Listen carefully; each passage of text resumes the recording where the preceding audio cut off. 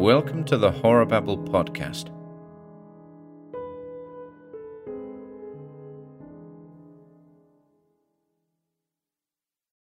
The Willow Landscape by Clark Ashton Smith.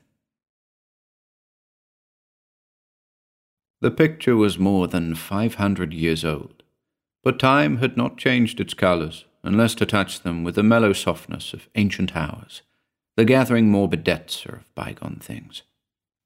It had been painted by a great artist of the Sung dynasty, on silk of the finest weave, and mounted on ebony rollers tipped with silver. For 12 generations, it had been one of the most cherished possessions of Shi Liang's forefathers. And it was equally cherished by Shi Liang himself, who, like all his ancestors, was a scholar, a poet, and a lover of all beauty shared by art and nature.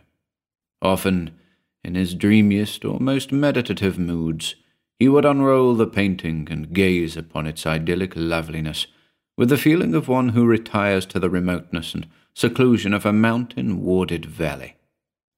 It consoled him in a measure for the bustle and blare and intrigue of the imperial court, where he held an official post of no small honour, since he was not altogether native to such things, and would have preferred, like the olden sages, the philosophic peace of a hermitage bowered amid some leafy grove.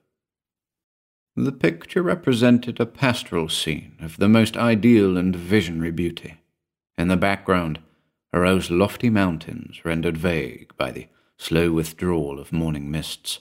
In the foreground, a little stream descended in mimic turbulence to a tranquil lake, and was crossed on its way by a rustic bridge of bamboo, more charming than if it were made of royal lacquer.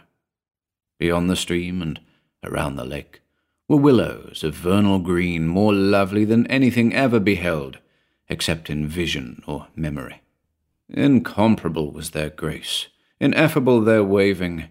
They were like the willows of Shaoshan, the Taoist paradise, and they trailed their foliage as leaning women trail their unbound hair.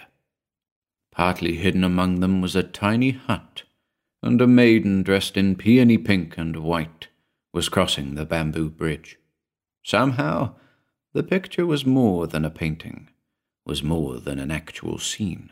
It possessed all the enchantment of far-off things for which the heart has longed vainly, the charm of forfeit years and lost places. Surely, the artist had mingled with its hues the diviner iris of dream or of retrospect, and the wine-sweet tears of a nostalgia long denied. Shi Liang felt that he knew the landscape more intimately than any real scene. Each time that he gazed upon it, his sensations were those of a returning wanderer. It became to him the cool and sequestered retreat in which he found a never-failing refuge from the weariness of his days.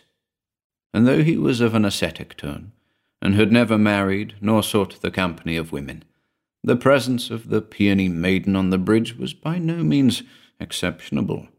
In fact, her tiny figure, with its more than mortal charm, was somehow an essential part of the composition, and was no less important to its perfection than the stream, the willows, the lake, and the far mountains with their riven veils of mist.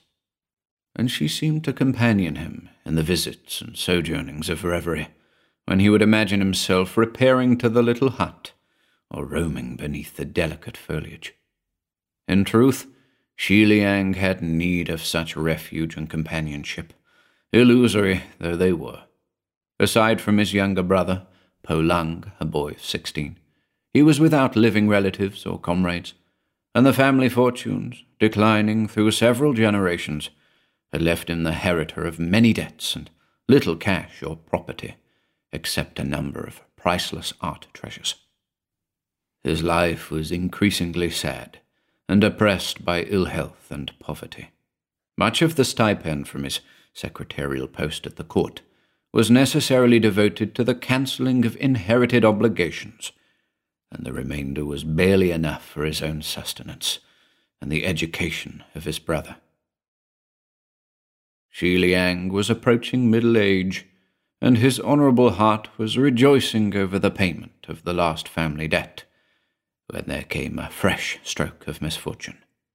Through no fault of his own, but the machinations of an envious fellow scholar, Shi Liang was dismissed from his position, and found himself without means of support.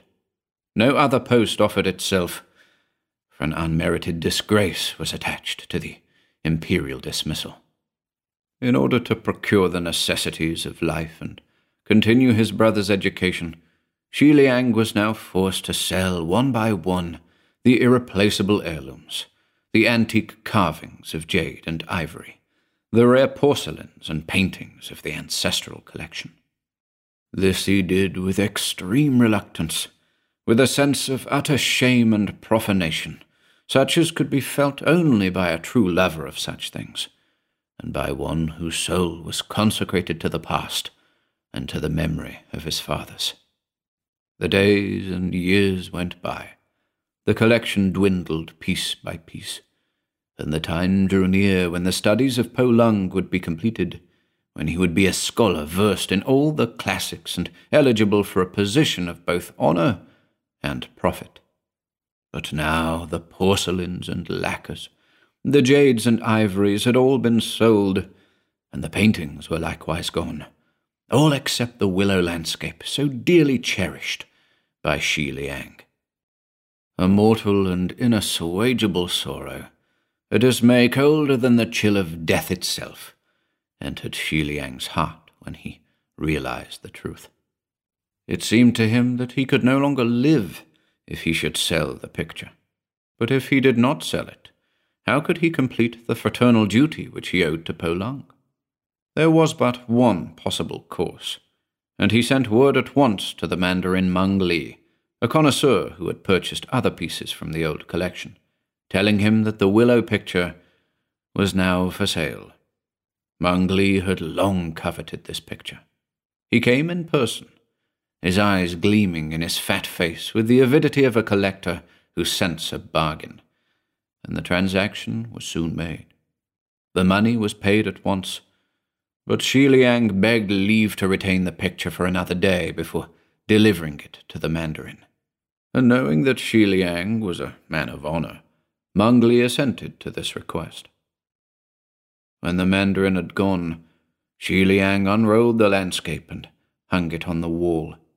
His stipulation to Meng Li had been prompted by the irresistible feeling that he must have one more hour of communion with the beloved scene, must repair once more in reverie to its inviolate retreat. After that, he would be as one without a home or a sanctuary, for he knew that in all the world, whether in art or reality, there was nothing that could afford a like asylum for his dreams. The mellowing rays of earliest eventide were sifted upon the silk volumen where it hung on the bare wall, but for Shi Liang, the painting was steeped in a light of supernal enchantment, was touched by more than the muted splendour of the falling sun, and it seemed to him that never before had the foliage been so tender with a mortal spring, or the mist about the mountain so glamorous with eternally dissolving opal, or the maiden upon the bridge so lovely with unfading youth.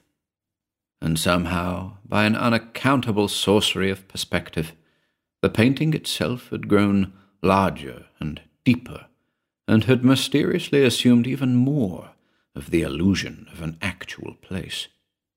With unshed tears in his heart, like an exile who bids farewell to his natal valley, Shi Liang enjoyed the sorrowful luxury of looking upon the willow picture for the last time. As on 1,000 former occasions, his fancy strolled beneath the branches, and beside the lake it inhabited the hut whose roof was so tantalizingly revealed and concealed. It peered at the mountain tops from behind the foliage, or paused upon the bridge to converse with the peony maiden. And now there happened a strange and inexplicable thing. Though the sun had gone down while Shi Liang continued to gaze and dream, and twilight had thickened in the room, the picture itself was no less plain and luminous than before, as if it were lit by another sun than that of contemporary time and space. And the landscape had grown even larger, till it seemed to Xi Liang that he was looking through an open door on a veritable scene. Then, as bewilderment assailed him, he heard a whisper that was not an actual voice, but which seemed to issue from the landscape and become audible as a thought in his mind. And the whisper said, "Because you have loved me so long and so dearly, and because your heart is native here but alien to all the world beside, it is now permitted that I should become for you the very refuge of which you have dreamed, and a place in which you can wander and abide forever." So, with the surpassing joy of one whose fondest dream has been verified, who inherits the heaven of his reverie, Xi Liang passed from the twilight room into the morning picture. And the ground was soft with the flower-embroidered grass beneath his heel, and the willow leaves murmured in an April wind that blew from long ago, and he saw the door of the half-hidden hut as he had never seen it before except in fancy.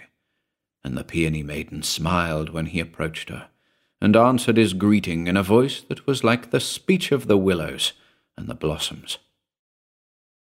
The disappearance of Xi Liang was a matter of brief concern to those who had known him. It was readily believed that his financial sorrows had driven him to suicide, probably by drowning in the great river that ran beside the capital. Po Lung, having received the money left by his brother from the sale of the last painting, was enabled to finish his education. The Willow Landscape, which had been found hanging on the wall of Xi Liang's abode, was duly claimed by its purchaser, the Mandarin Meng Li.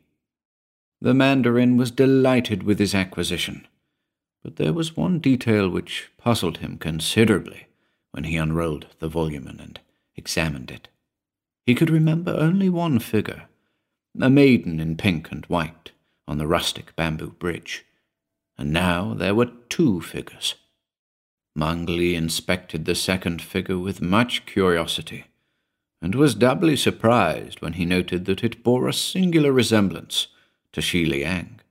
But it was very tiny, like that of the maiden, and his eyes were dim from peering at so many porcelains and lacquers and paintings, so he could not be entirely sure. However, it was undeniably peculiar.